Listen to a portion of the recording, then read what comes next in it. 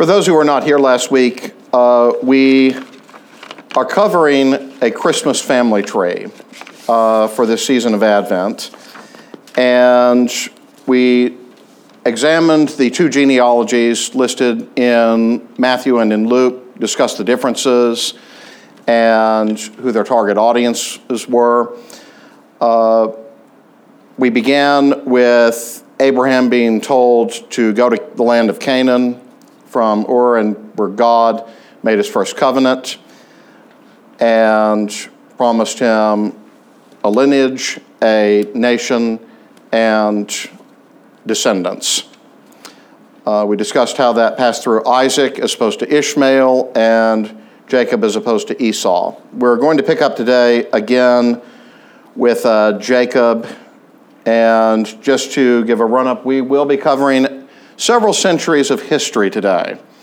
My father, being a historian by trade, he's probably going to kick me for covering so much territory without much explanation, but time is short. We've only got a couple of more weeks to get through this. So, but at any rate, just to tee it up to where we are, Jacob has received his vision, and he has been promised by God that he will have many descendants, equivalent to all the grains of sand on the earth.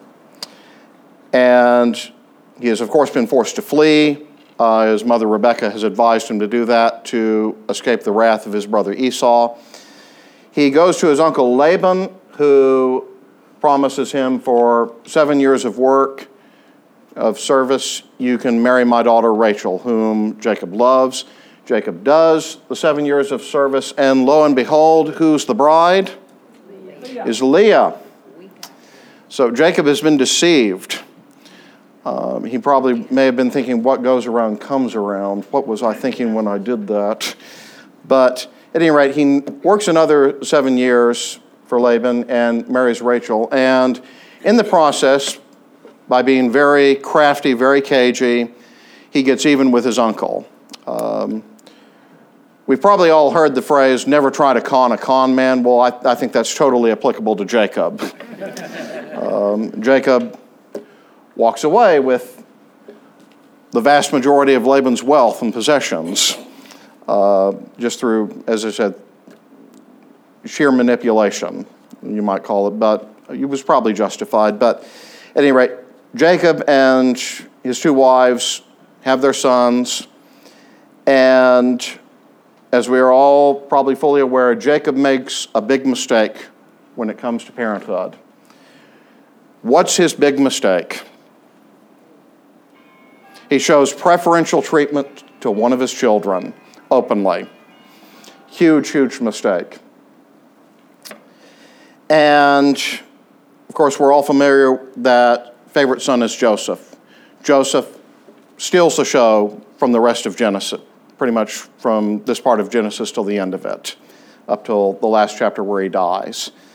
But as we're all aware, Jacob bestows the coat of many colors on Joseph, and his brothers, when the opportunity presents itself, decide to retaliate and take their envy out on Joseph. We know what happens. They initially decide to kill him, but one of them, Reuben, intervenes and says, no, let's cast him into the cistern. And Reuben intends to rescue Joseph when tempers have gone down a little bit. But he doesn't get the chance. Some Ishmaelites come by, and the remaining brothers decide to sell Joseph into slavery. And Joseph goes to Egypt, gains power, and saves the nation of Egypt from starvation. But the famine does extend to Canaan, and of course his brothers come, not realizing who he is. And at any rate, if somebody would just say, let me just start with Genesis 49, 8 through 12, just say got it if you want to read it. Got it. Okay. If I could, I've been asked for the sake of the podcast. Okay. You're saying this for perpetuity now, mind you. For the record. But if, give everybody a minute to get there. For the record. Tell me when. Okay. Are we all there? Okay, if you would. Okay. Judah, your brothers shall praise you. Your hand shall be on the neck of your enemies. Your father's sons shall bow down before you. Judah is a lion's cub. From the prey, my son, you have gone up. He swooped down, he crouched as a lion and as a lioness. Who dares rouse him? The scepter shall not depart from Judah, nor the ruler's staff from between his feet, until tribute comes to him, and to him shall be the obedience of the peoples. Binding his foal to the vine and his donkey's colt to the choice vine, he has washed his garments in wine and his vesture in the blood of grapes. His eyes are darker than wine and his teeth whiter than milk. Okay, thank you.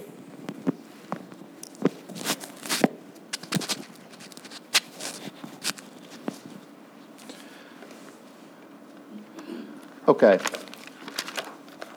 At this scene here, Jacob has come to Egypt and he has been reunited with Joseph, much to his joy. And Joseph has, of course, identified himself to his brothers and let it be known who he is and said, you had a plan for evil, but God had a plan for good. And I was sent here to save you and the entire nation of Egypt.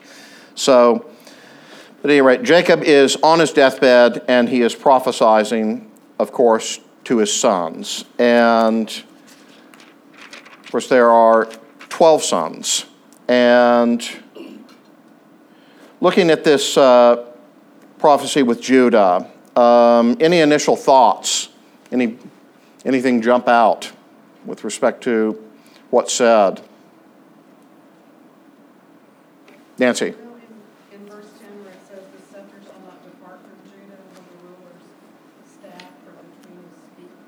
Okay. Until Shiloh comes, and to him shall be the obedience of the peoples. To me, that's a forerunner of Jesus being referred to as the Lion of Judah. Yep. The scepter shall not depart from Judah, nor the ruler's staff between his feet. Of course, scepter, the symbol of royalty. What else? Yes.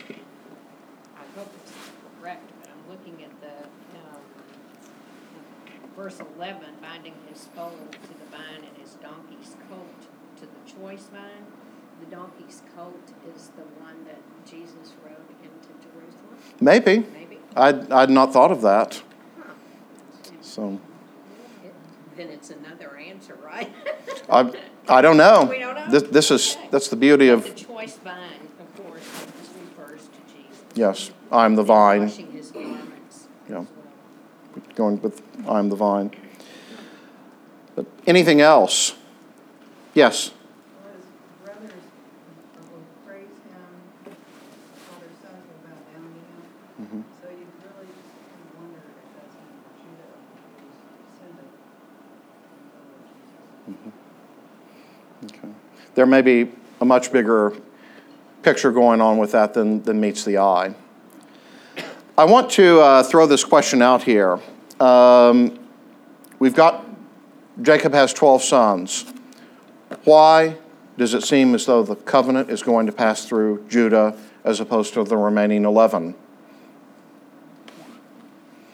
We may have to think a little bit here. Like I said, we don't know for sure. I can't stand up here and say I'm going to speak for God on this. I do have possibly some ideas, but why not Reuben? Why not Levi? Why not Benjamin? Benjamin was the other favorite son of Jacob. Well, Reuben has disqualified himself, and maybe the others didn't show the qualities of leadership or whatever quality God was looking for to pass the blessing. Okay. Well, in here, of course, lists Reuben disgraced Jacob sexually. And he says, Simeon and Levi, you are violent men. There's no way. He actually says to leave them, you're not going to have a patch of land, basically. The Levites, of course, didn't. Simeon was encircled by Judah. They were totally dependent upon the Judeans. But like I said, those three are explicitly mentioned why. they will stand, for lack of a better word, cursed. But again, why is this going through to Judah? Yes? Wasn't Judah the one that argued against killing Joseph? He did. He was the one who said, let's sell him into slavery. Now, think about that. You've become slave trader. That's not exactly... Resume enhancement. Exactly, yeah. It'd probably be detrimental if you put that on a resume that you had engaged in slave trading. But think about, going back to this, when his brothers come to him, Joseph tests his brothers. Again, they don't realize who he is. What do we know about Judah? Think about it. Judah's the one who makes the arrangements when it comes to Benjamin and everything else. He's the one who takes the lead on that. The rest don't. Did you want to say something? No, I'm just saying that he's showing greater leadership skills than... Yes. Oftentimes, Judah is the one who does take the role of leader and amongst his brethren. Wasn't Judah the one who said when they told him they wanted him to leave Benjamin? Isn't Judah the one? He says, No, take me, I'll stay in his place. Yes. Judah's willing to sacrifice. He says, I can't let the youngest of us put this youngest of us in this kind of danger. So I will stay in, I will. He also knew that Benjamin was the next best favorite. Yes, exactly. So Judah does take the lead on some things. Whereas the rest of them are kind of there, but at any rate, I think this is a very important passage of Scripture when it comes to discussing the genealogy of Jesus. This was actually the passage of Scripture last Sunday in worship. Dr. Fuller did consult with me on this so that we could make sure that this matched up, but he beat me by 1 week. So I'm going to have a talk. I'm probably not going to have a talk with him given what's going on, but yes, this. If you were here last week, this was the Bible verse that was read at worship service. So at any rate, Judah is the one. He is the Lion's Cub. As far as I know, I think that's the first reference to lion with respect to where we're going with this. I believe that is the first time it's referenced, the Lion of Judah. So, but at any rate, we're going to jump ahead here by about 400 years, and what's happened? The Israelites have stayed in Egypt 400 years. They have been placed into bondage. They have cried up to the Lord finally. God has heard their cry. God has remembered his covenant with Abraham, Isaac, and Jacob, and he is going to deliver them out of the land of Egypt and back into the Holy Land. As we all know, it's not an easy process. There are many stumbling blocks along the way, but the Exodus has occurred. The Israelites have been forced to wander in the wilderness for 40 years due to their unfaithfulness, not trusting God. I've always found that just fascinating when the spies are sent into the land of Canaan and Joshua and Caleb and says, yes, we can do this. The Lord is on our side. And they're, no, we can't do it. And God just says, all right, you're not going to have faith in me. We won't go right now. We will wait 40 years. And nobody over the age of 20 is going in except Joshua and Caleb.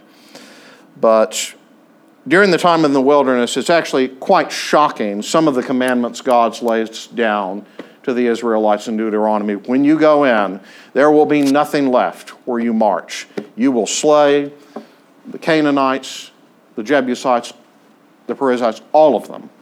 They're so wicked, their culture cannot be redeemed. You are going to wipe it off the face of the earth. And, of course, Moses dies. God has said, I will let you see the promised land, but you will not enter it. Of course, during the wilderness, Moses loses his temper and loses his faith for a split second, which costs him the ability to enter the promised land. But at any rate, Joshua has been appointed the leader of the Israelites. They have crossed the River Jordan, and we are now on the outside of Jericho. And another person who is coming up, who is listed in Matthew's genealogy, not Luke's, but that is Rahab. With Joshua 2, verses 18. Any volunteer? Tom, do you want to read? Let me follow your suggestion here. My bright idea. Yeah. Before the spies lay down for the night, she went up to the roof, that was Rahab, and said to them, I know that the Lord has given you this land to you, that a great fear of you has fallen on us, so that all who live in this country are melting in fear because of you. We have heard how the Lord dried up the water of the Red Sea for you when you came out of Egypt, and that what you did to Sihon and to Og, the kings of the Amorites east of the Jordan, whom you completely destroyed.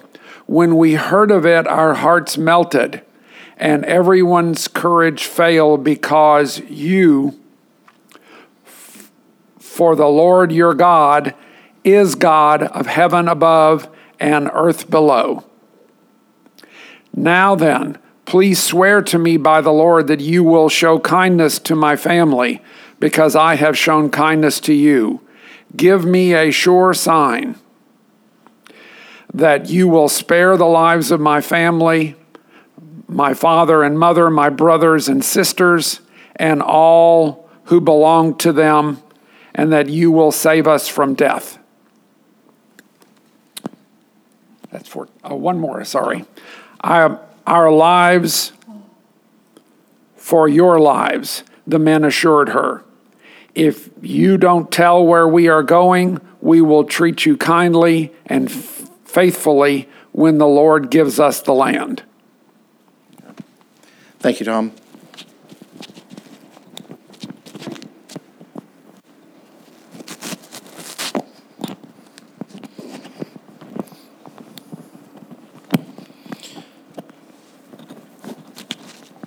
Okay. Just opening this up here, what do we know about Rahab? What is she? She's a harlot. But a business harlot. I'm sorry, I wasn't paying attention. Can you please repeat that? She had quite a business in the walls of Jericho. And she could see from the top of her multi-level house of business to the Jordan. She had watched and she had seen and she had acknowledged that the God of Israel was the one. Okay. So yes, is Rahab, is she a Jew? What is she? She's a Canaanite. Does anybody find this unusual here, that God has commanded you will leave nobody behind? I mean, there will be nothing left. These cultures are engaged in child sacrifice, and also, I mean, they are committing all sorts of sins here. Do you think maybe that these spies are making a pact that they don't have the legal authority to make? You think maybe they're disobeying God? It's convenient. Mm-hmm. But what is Rahab, what is she doing here? Well, the thing that's most outstanding to me is she affirms that the Israelites are God's chosen people. Mm-hmm. And so she shows a faith and a belief there that you wouldn't have expected from a Canaanite. Mm-hmm. She's throwing herself at the mercy of the court here. Yeah.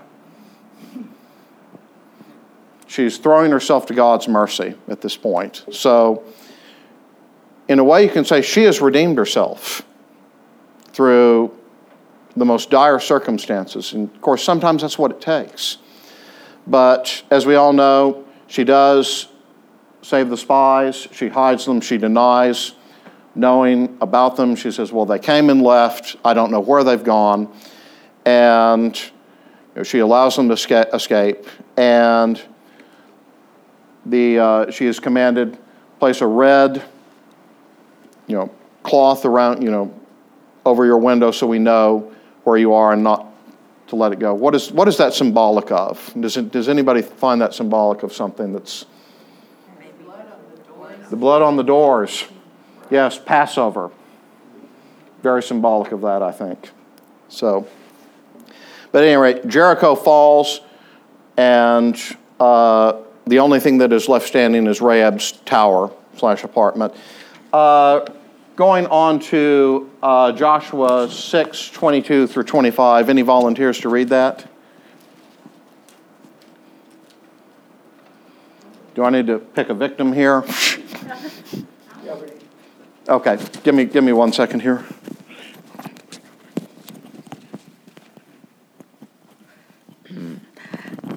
Joshua said to the 2 men who had spied out the land, "Go into the prostitute's house and bring the woman out of it and all who belong to her, as you swore to her." So the young men who had been spies went in and brought Rahab out, along with her father, her mother, and brothers, and all who belonged to her. They brought all her kindred out and set them outside the camp of Israel. They burned down the city and everything in it. Only the silver and gold and the vessels of bronze and irons they put into the treasury of the house of the Lord. But Rahab the prostitute with her family and all who belonged to her, Joshua spared. Her family has lived in Israel ever since, for she hid the messengers whom Joshua sent to spy on Jericho. Thank you.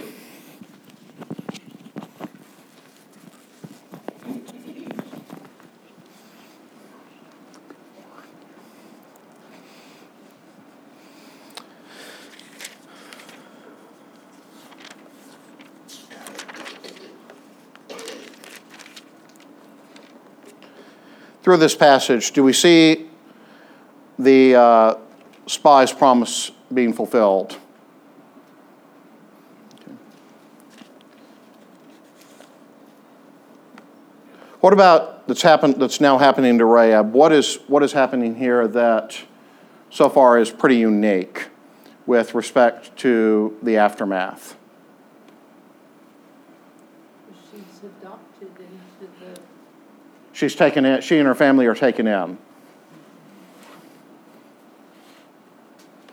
Yes. And it's not just her, it's her family, as she asked. Mm-hmm.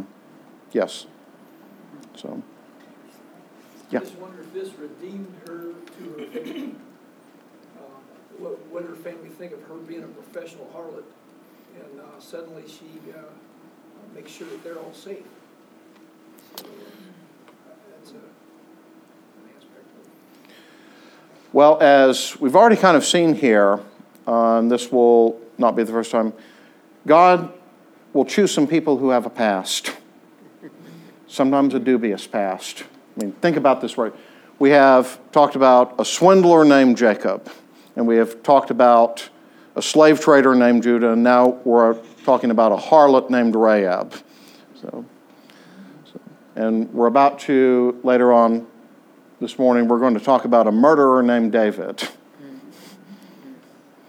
So, God chooses people for different reasons. We don't know why he chooses certain people. He says, I have no idea why he chose Judah over Reuben or any of the others. As I said, Reuben had every intention of rescuing Joseph. He wasn't able to.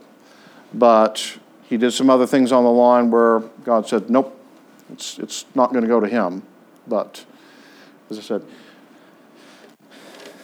But any other thoughts here? Anything that strikes you about Rahab and how she fits in to this genealogy? How peculiar it might be? Because she is quite different. She is, again, not a Jew.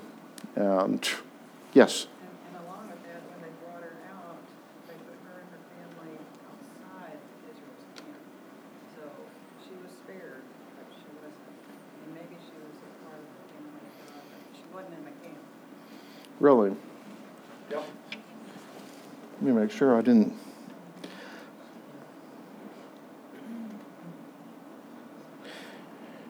And she has lived in Israel to this day, so. Yeah, put them outside you're right. I'd not noticed that. She was put outside the camp. She wasn't in it. But she and her family did end up living in Israel.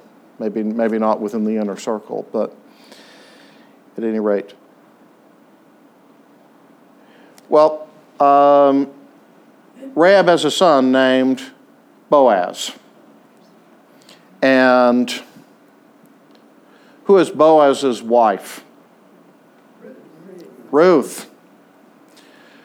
Ruth is it's a very small book in the Bible, but don't you find it interesting? This one woman has a whole book about herself. Does that incline you to think that maybe she has some importance? That maybe she's a little bit of she might be a significant figure.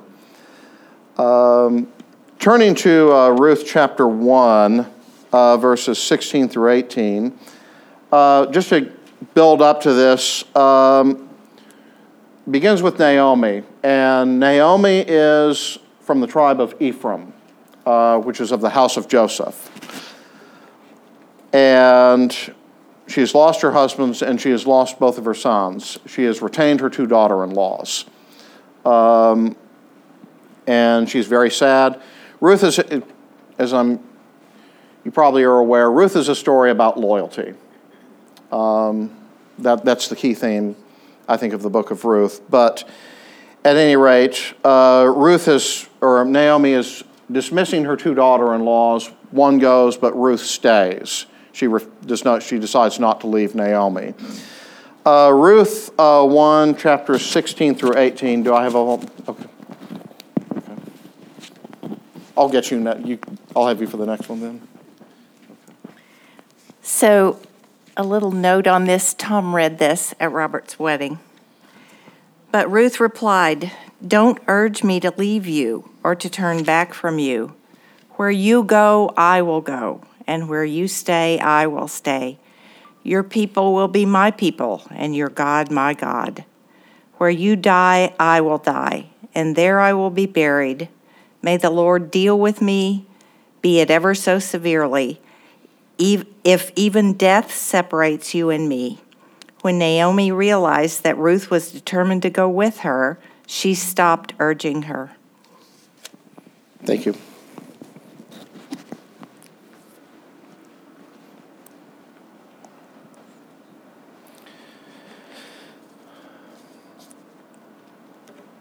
Ruth, like Rahab, is not a Jew. She is a Gentile. She is a Moabite. And looking at this passage here, does anything jump out to anybody? Anything? I know it's a short one, but I do think there is something that she says which is pretty remarkable. She says, "Your God will be my God." Okay, so like Rahab, she's saying, I'm turning my life over to the God of Israel. What else? Your people shall be mine. Okay. Your people shall be my people. So, but if you look here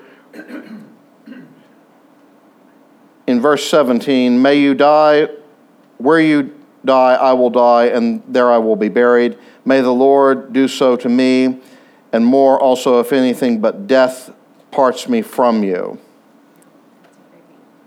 Pardon? I said, well, that's a biggie because Yeah. even today, all the men will be buried in the Jewish cemetery. Mm-hmm.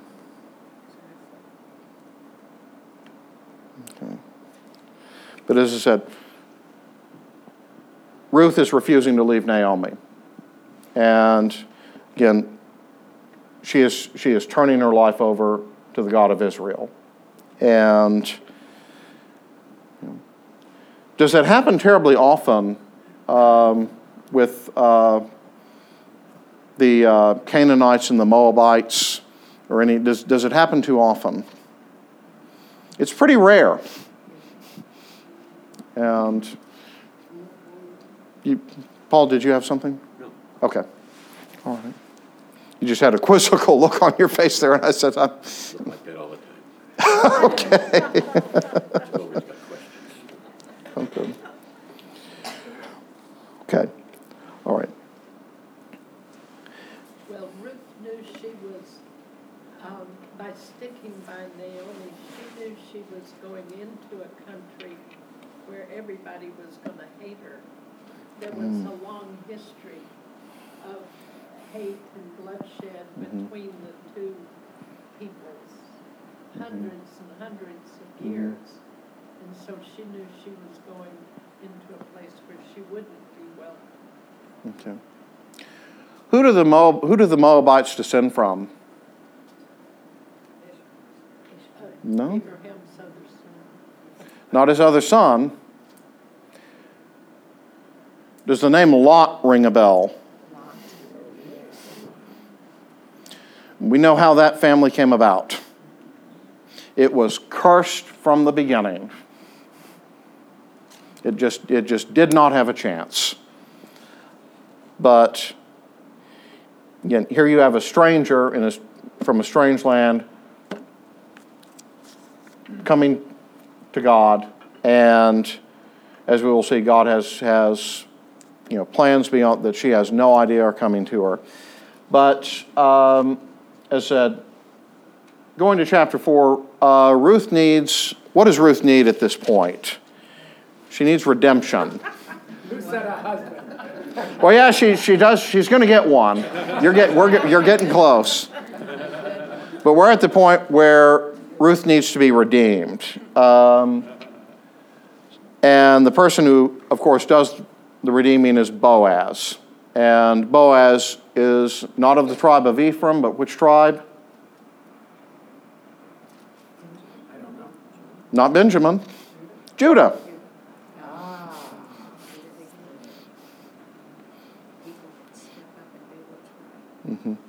But Boaz is of the tribe of Judah.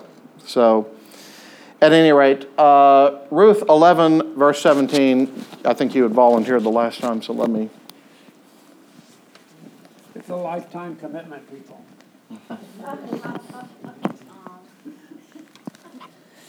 Then the elders and all those at the gate said, "We are witnesses. May the Lord make the woman who is coming into your home like Rachel and Leah, who together built up the house of Israel.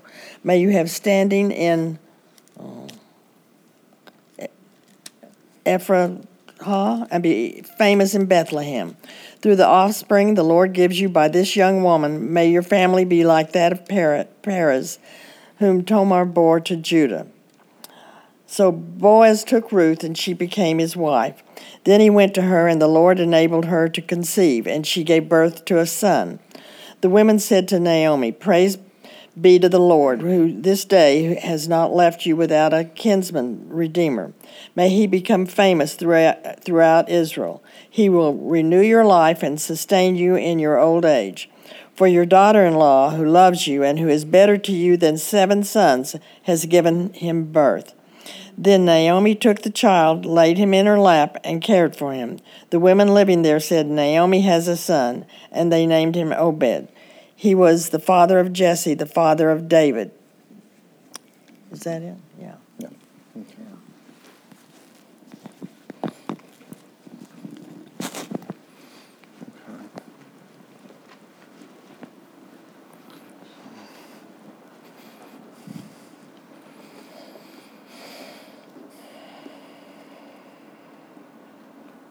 Okay. So Boaz ends up marrying Ruth, and pardon? Kinsman redeemer. That term is so powerful. Anything jump out at anybody about this passage?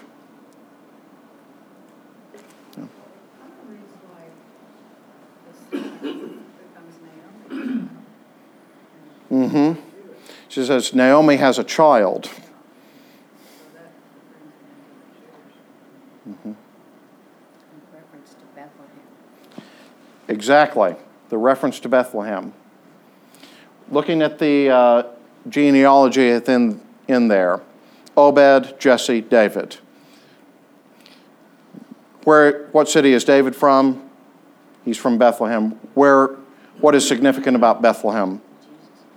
It's where Jesus is born. So we have a reference now to Bethlehem. Yes? One of my favorite parts of the story is just before Boaz makes the deal with the elders, because Boaz was not the first in line to get the land. That was part of the redemption. Naomi had a claim to some land, but she needed a male relative to redeem it for her. And the first man in line said, no, I don't want any part of this. My wife won't like it, et cetera, et cetera. So he handed the right to redeem over to Boaz. And by doing that, he missed out his chance to be one of the ancestors of Jesus. So, So, what is Boaz's relationship to Naomi? You sure?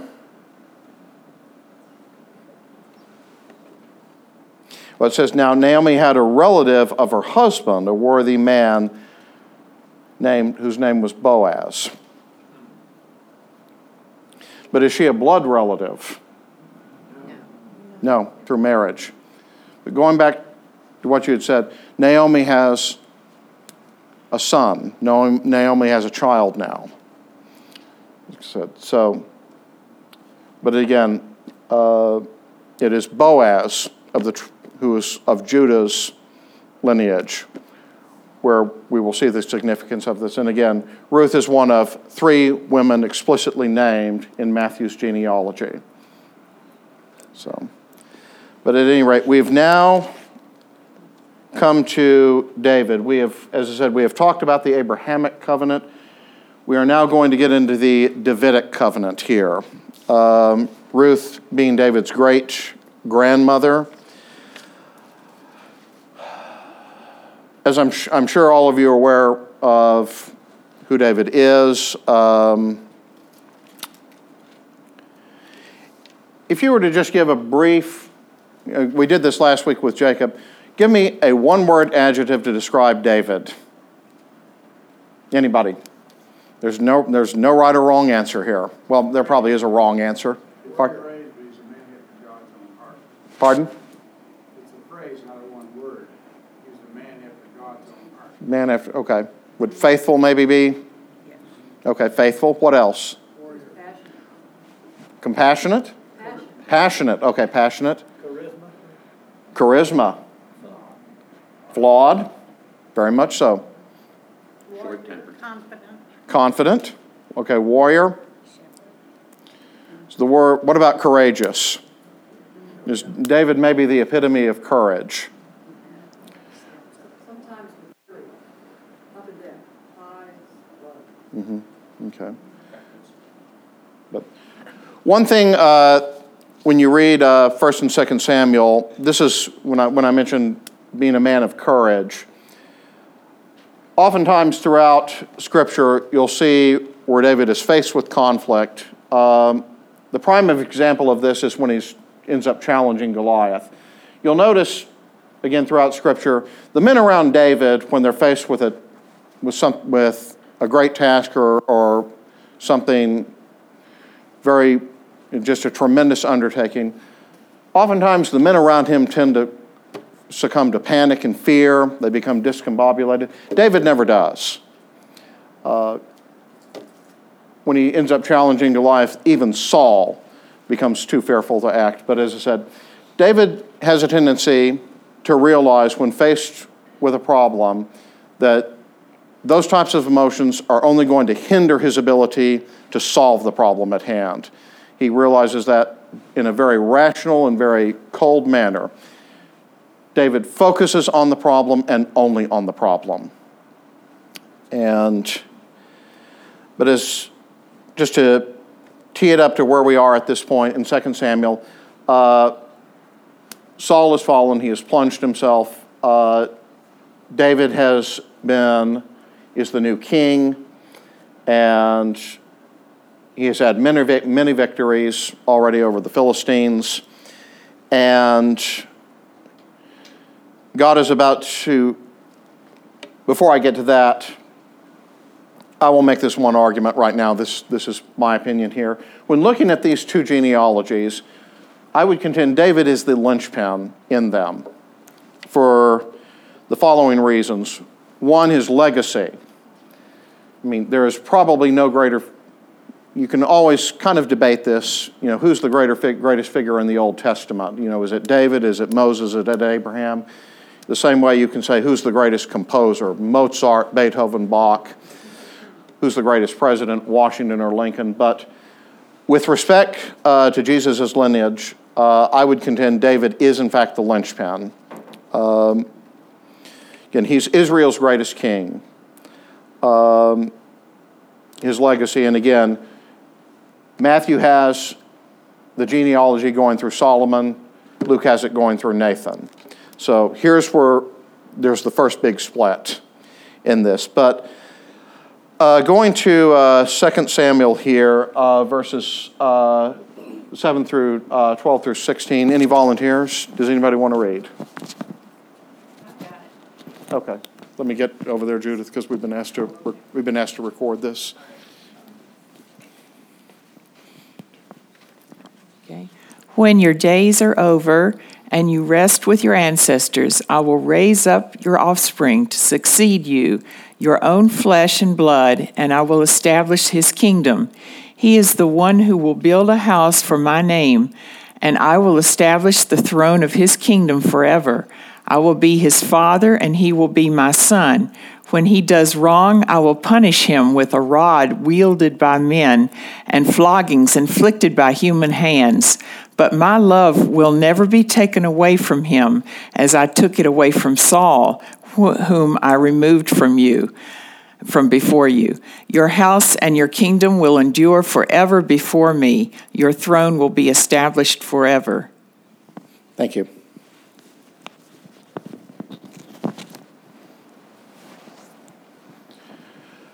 When reading this particular passage,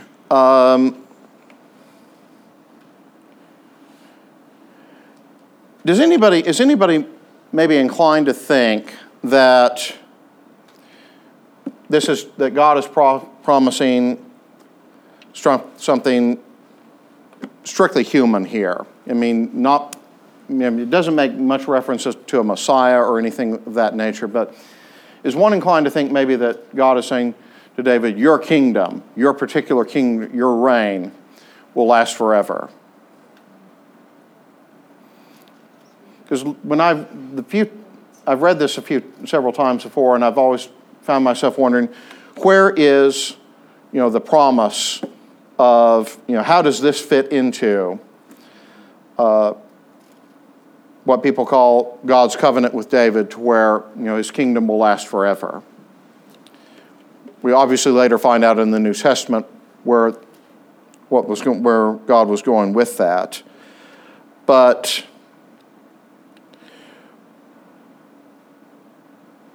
one thing that let me just throw this out here. God mentions that when whoever the heir is, they'll be punished when they sin. Does David fall? Does David fall from grace? Yes. Very much so. After he has Uriah murdered, what happens? What does God say? He lists down several punishments.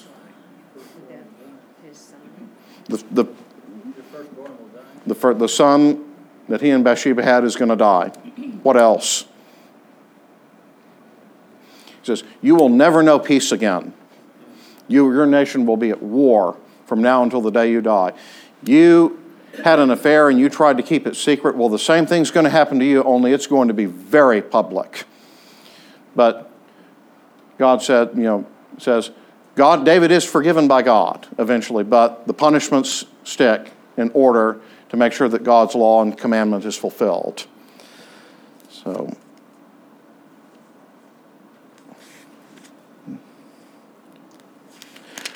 who follows David? Solomon does. Does Solomon fall? Does he slip up? Big time. How does he slip up? He allows the worship of all the foreign gods. He allows idol worship into Israel. He marries into the household of idol worshipers. So the idol worship just spreads like a cancer all throughout Israel. So what is God's response on that? He divides the kingdom of Israel. He says to Solomon, I'm going to divide the kingdom. He says, you will no longer be united. I'm going to give you this grace here and saying, I'm not going to divide it until you die. But after Solomon, as said, you have the northern kingdom of Israel and the southern kingdom of Judah. The kingdom can never be put back together. They try, but it always fails. Who follows after Solomon? Rehoboam. Does Rehoboam fall from? Does he slip up? He can almost be counted on to make the wrong decision every single time. His judgment is so lacking. I mean, when he is told, don't do this, he does the opposite. So, yes, the prophecy is fulfilled many times, but there's a bigger message. What is the bigger message in this passage? Pardon? You need a Savior. Okay, what else?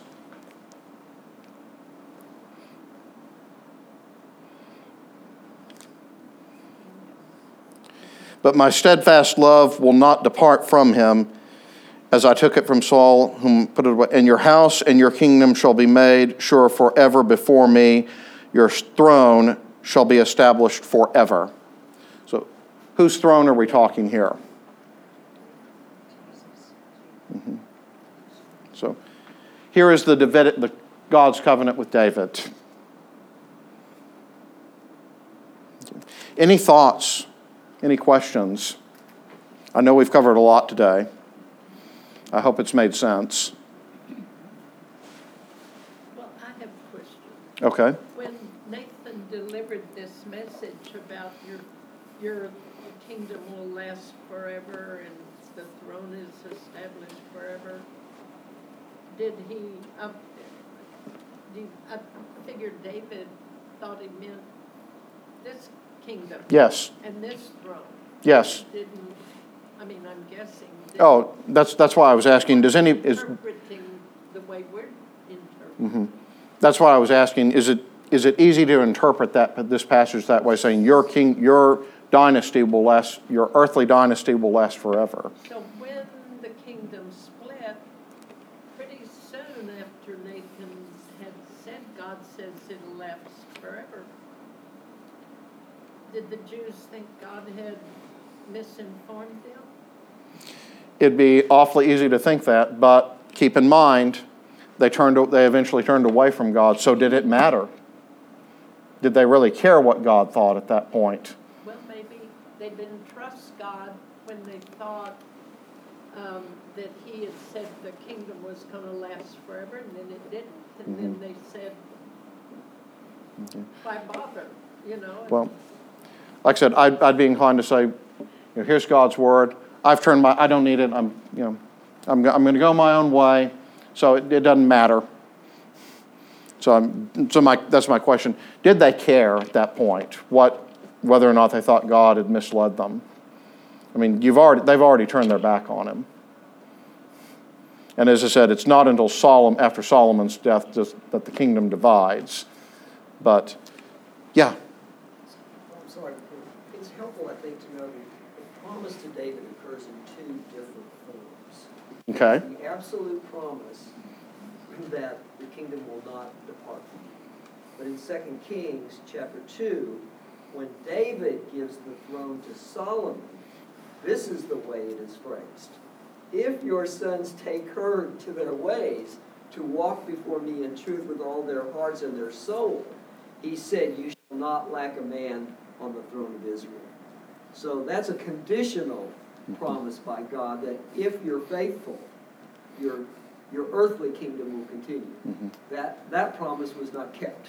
No. But God's promise was kept through Christ. Yes. Very. What was that? 2 Kings. 2 Kings. Right before he. Beginning with verse 4. Okay.